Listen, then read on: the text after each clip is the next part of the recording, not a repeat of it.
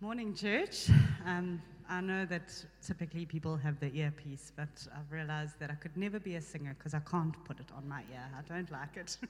And that's the only reason, nothing to do with my terrible voice. But yeah, such a privilege to speak to you today. I'm excited about sharing God's word.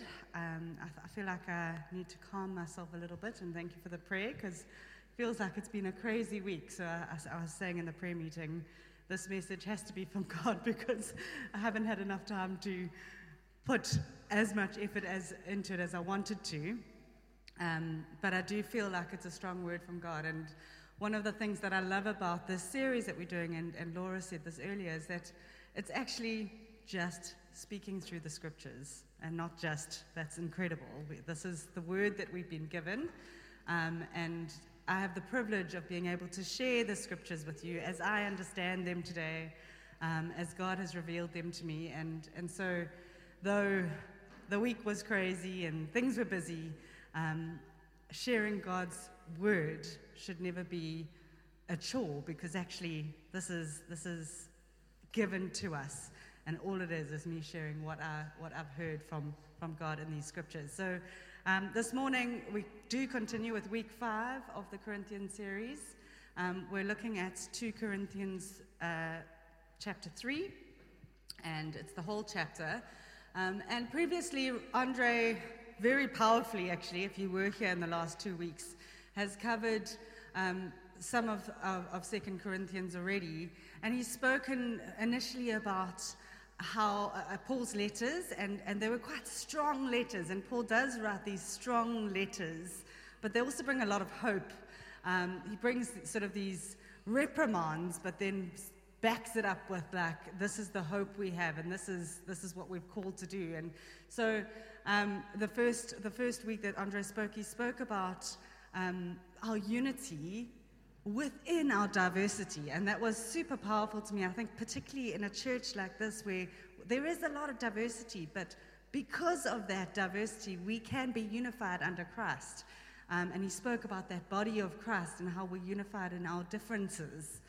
And then last week he spoke about the importance of forgiveness and the relationships we have, that people is what this thing is all about.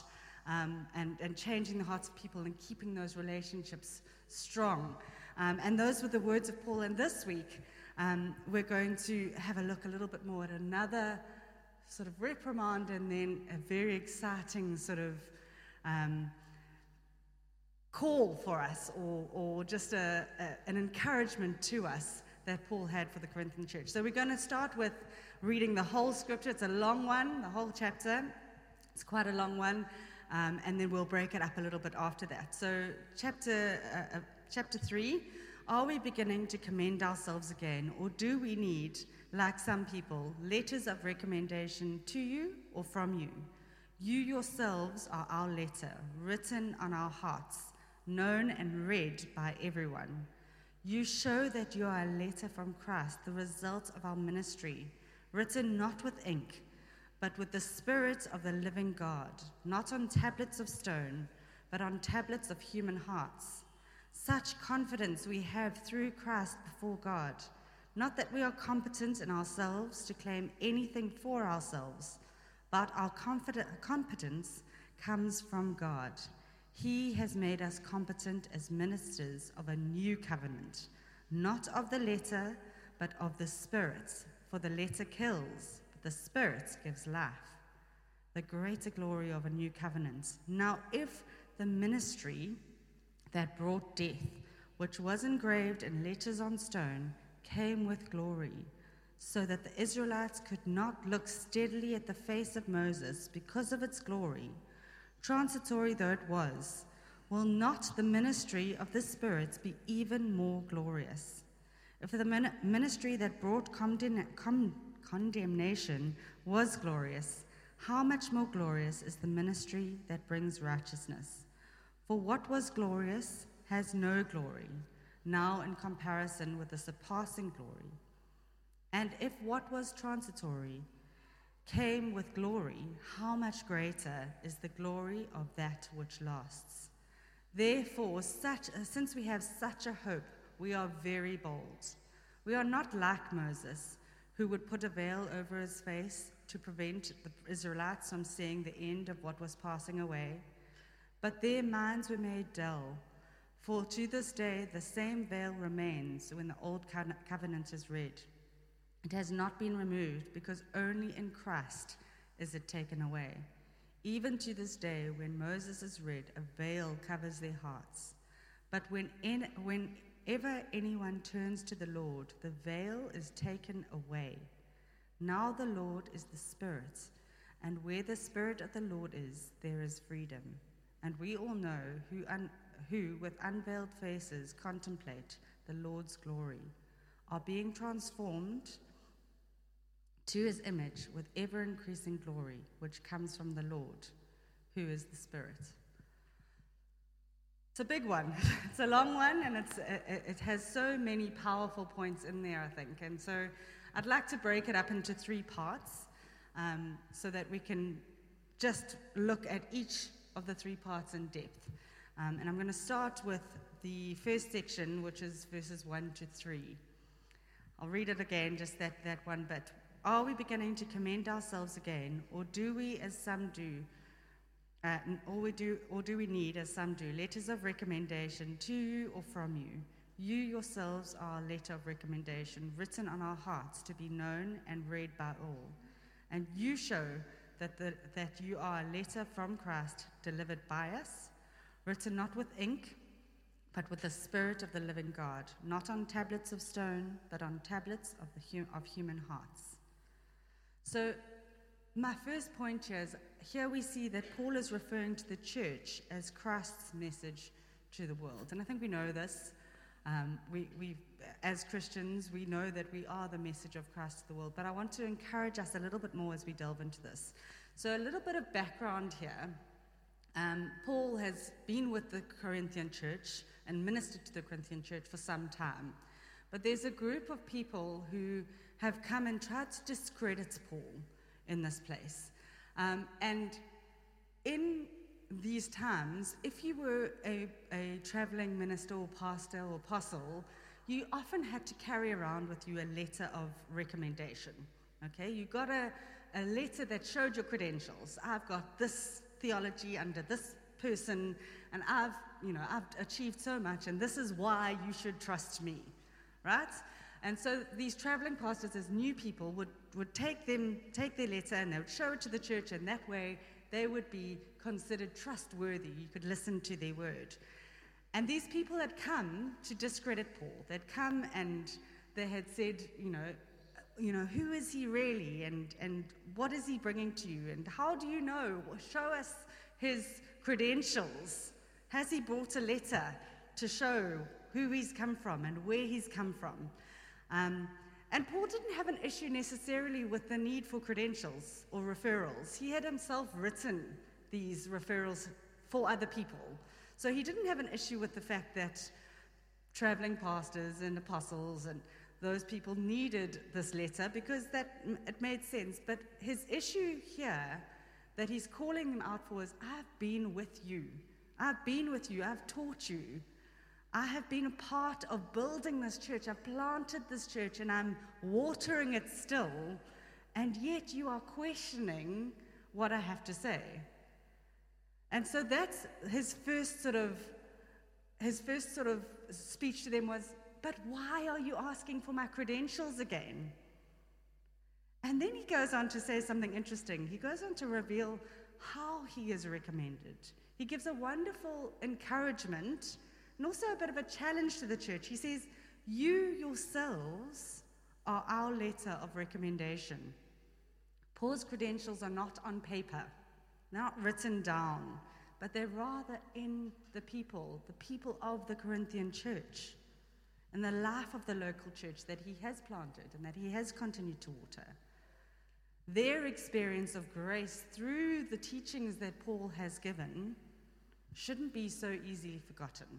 So he's saying this in that first part. And then I think it's also a picture to us of how we are actually also the recommendation of Christ, right?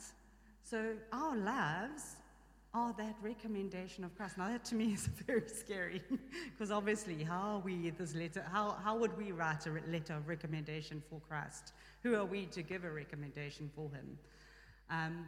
But we'll cover a bit later why this isn't scary. But the challenge is there. Your lives, our lives, are the recommendation of Christ. So, like I said, I find this quite scary, but I'd like to tell a bit of a story of something that happened within my family. So, I'm one of 4 girls. I've got 3 sisters, and my second elder sister has really struggled. She's come through a lot. She's struggled with alcohol and drug abuse from a young age. From about 13, she started abusing alcohol, and then a bit later started abusing drugs, and has struggled with it for literally years. And still, she was recently with us.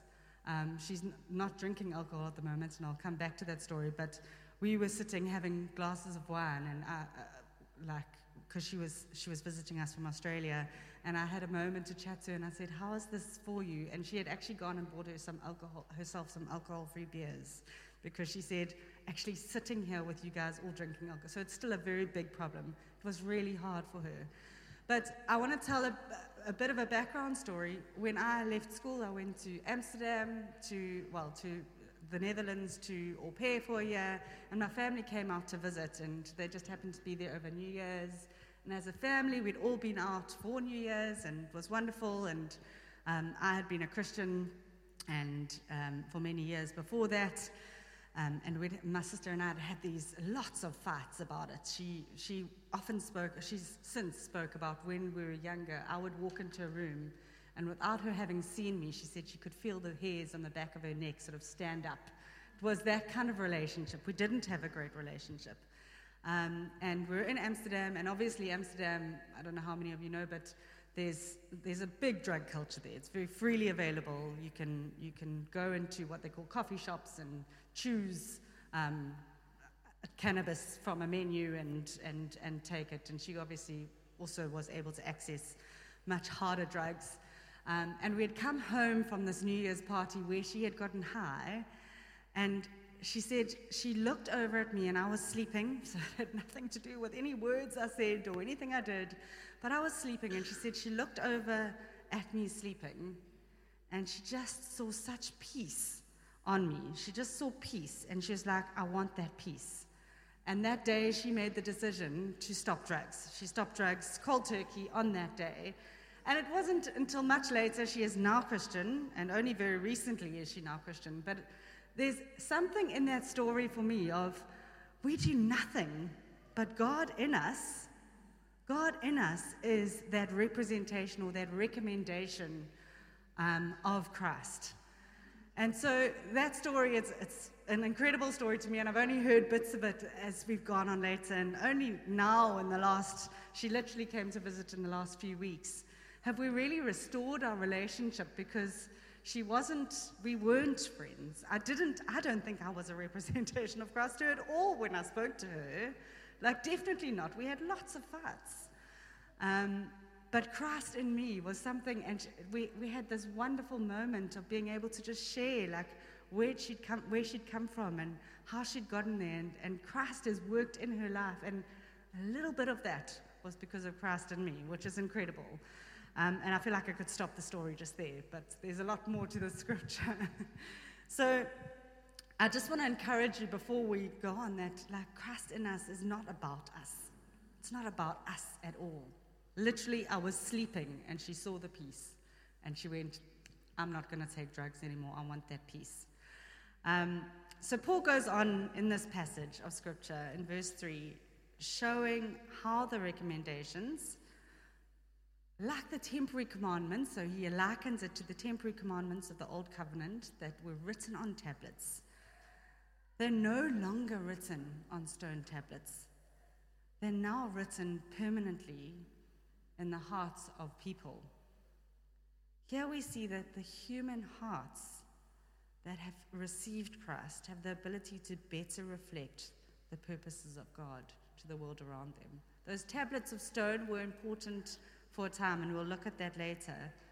They were very important, and they did bring the glory of God, and they did come from the glory of God. But now this new covenant is so much greater because it's written in our hearts and it's permanent. We also just get an image of what Paul sees his ministry as.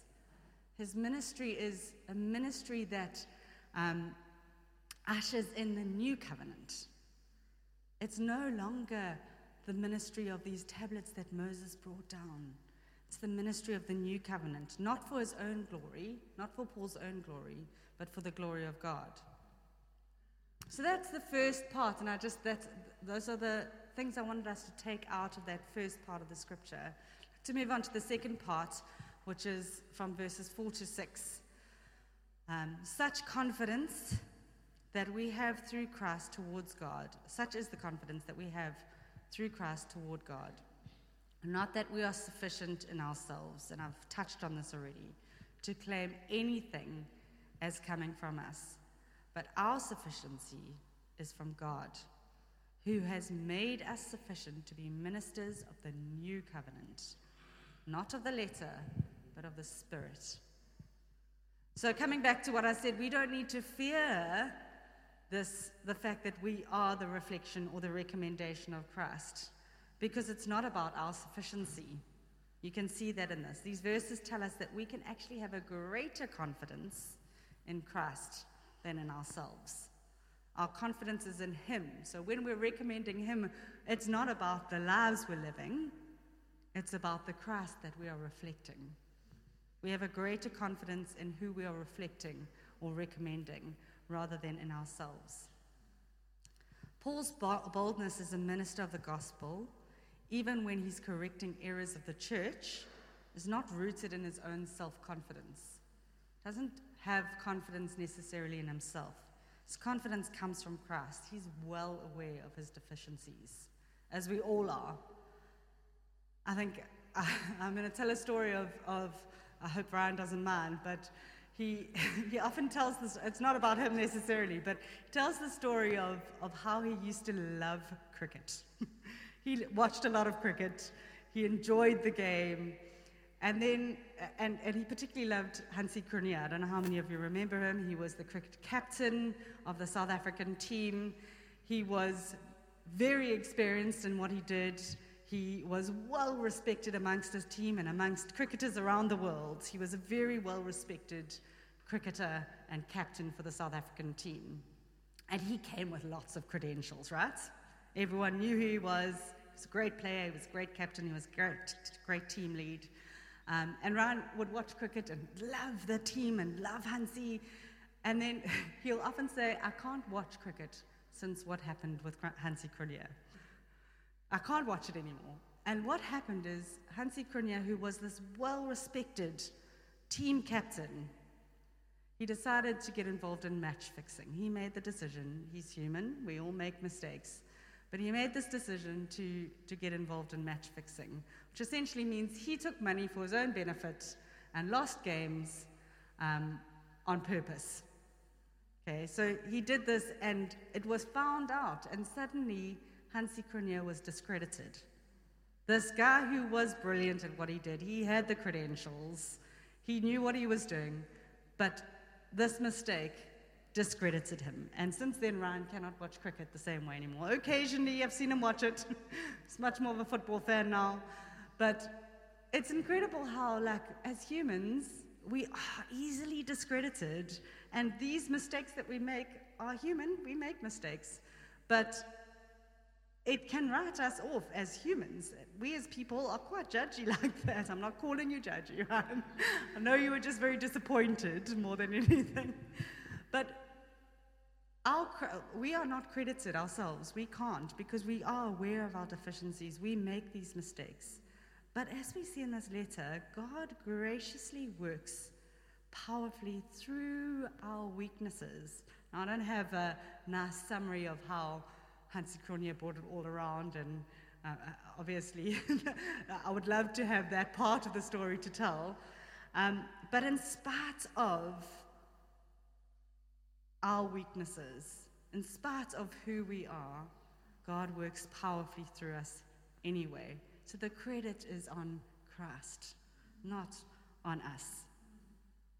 Nothing that we can do or that Paul could do could be counted as impressive before Christ. We draw our confidence and our sufficiency from Christ. We don't draw it from ourselves. We can't, and we can very easily, we know, be discredited. Earlier in 2 Corinthians 2, verse 16, which we covered last week, Paul asks the question, who is sufficient for these things? And here he answers it. He says, we are actually sufficient for these things, but only because of God's gracious empowerment in us. God himself gives us the authority and the competence.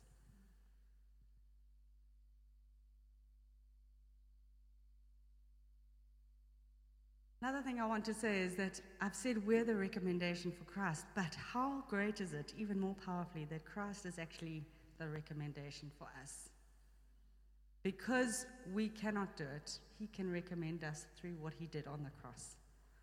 That gives Paul the confidence and should give us the confidence to be humble and bold at the same time. We can preach and teach in faith because we understand that the Spirit is alive and indwelling power. Unlike the law, the lives of believers are working to conform to the image of Christ. So that's my second point, and I'd like to now jump onto the third one. This is the biggest chunk of Scripture, so bear with me as I read it again. I know you probably are done with hearing my voice, but I'll go for one more time. I really should have done what Andre does and bring someone up to read these things for me, but I feel too bad to give someone that at the last minute. So, from 6.5 to 18, verse 6.5 to 18. For the letter kills, but the Spirit gives life. Now, if the ministry of death, carved in letters on stone, came with such glory that the Israelites could not gaze at Moses' face because of its glory, which was not being brought to an end, will not the ministry of the Spirit have even more glory? For if there was glory in the ministry of condemnation, the ministry of righteousness must far exceed it in glory. Indeed, in this case, what once had glory has come to have no glory at all, because of the glory that surpasses it.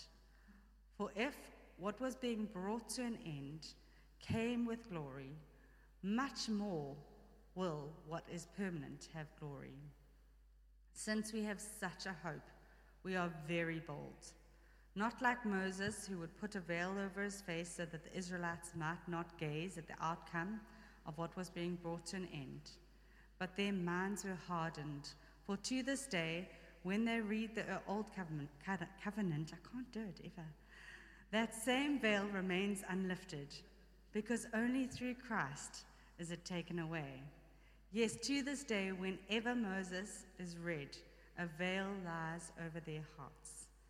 But when one turns to the Lord, the veil is removed. Now the Lord is the Spirit, and where the Spirit of the Lord is, there is freedom. And we all, with unveiled face, beholding the glory of the Lord, are being transformed into the same image from one degree of glory to another. For this comes from the Lord, who is the Spirit. Here we finally see Paul's faith for Christ-like transformation because of the Spirit's power. Not because of him, not because of his strength, not because of his words, but because of the Spirit's power. Paul is drawing that comparison between the glory under the Old Covenant, which was glorious, I've said this already, and the greater glory, or greatest glory, under the New Covenant through the Holy Spirit. Paul talks of the glory that rested on Moses. And it was, again, people couldn't look at Moses' face without it being veiled because it was such glory. Just showcases how much better the New Covenant is. It's not bad versus good. It's good versus greatest. As much as remembering the glory of old, this is so much better. So quickly, let's have a look at what the old covenant or the law did. The law on the tablets under Moses, when he brought them down, the law prescribed death as penalty for sin. The law specified transgressions. This means it highlighted what right and wrong was, so people could no longer plead ignorance. They knew what right and wrong was. Okay? And the disobedience of that law was therefore sin. The thing about the law is that it could be twisted to create a case for one's own sufficiency. One could become self-righteous because of the law. Oh, I did all these things, so I'm a righteous person. That was the flaw in the law. That's why it wasn't it couldn't be a permanent thing. And the law also needed to be obeyed 100% for it to not be a failure. There was even a 99.99% chance that you didn't obey the law fully, then it was a failure. You failed to obey the law. So, though it was glorious, it wasn't enough. It wasn't permanent. It couldn't be permanent, because we all know there's no way we could uphold that law completely. So it still came with glory. It still radiated from Moses. But how much more, and this is what Paul's speaking to, how much more glorious is the new covenant? The new covenant where there is a mediator.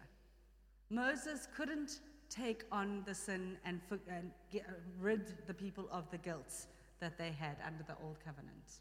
He couldn't do that. He didn't have the sufficiency for that. But Christ had the sufficiency for us. So under the new covenant, where there's a mediator, there's someone between us whose face is shining for us, and the glory of God is shining from him on us. How much more incredible is that new covenant? In verse 8, we see that the difference between the two, though there was glory in both, the difference between the two is the work of the Spirit. The work of the Spirit was in both places, in the Old Covenant and the New Covenant. The Spirit was always there. But the difference is that the Spirit is within the human heart in the New Covenant. Lives within our hearts. The Old Covenant, when people sinned, they couldn't take away their guilt.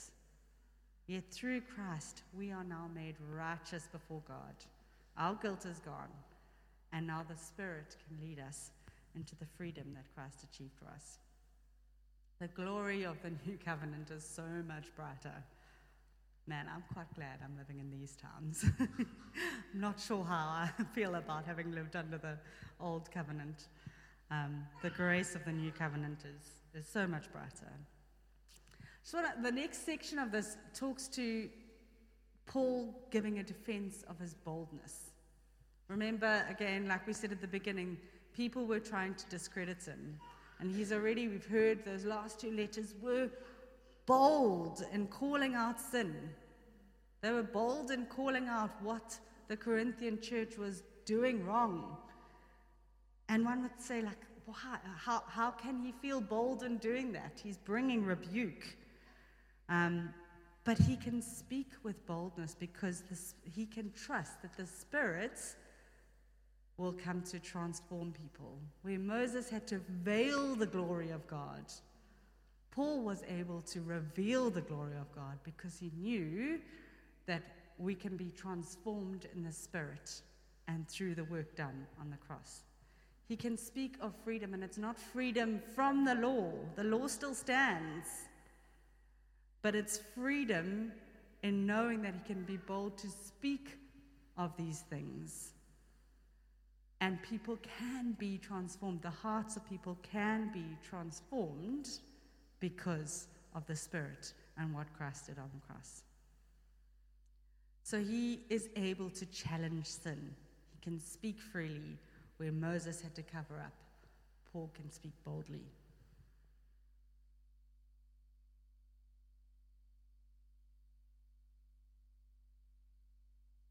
Just to sum up my 3 points today and just my encouragement for us. I know this feels like it went very quickly, so enjoy a nice afternoon off. But just my summary is that we need to remember that we stand as the recommendation of Christ to the world. But in saying this, we can stand boldly because we have confidence of Christ in us and what Christ did to us. His new covenant is written in our hearts and is living through us in the Holy Spirit.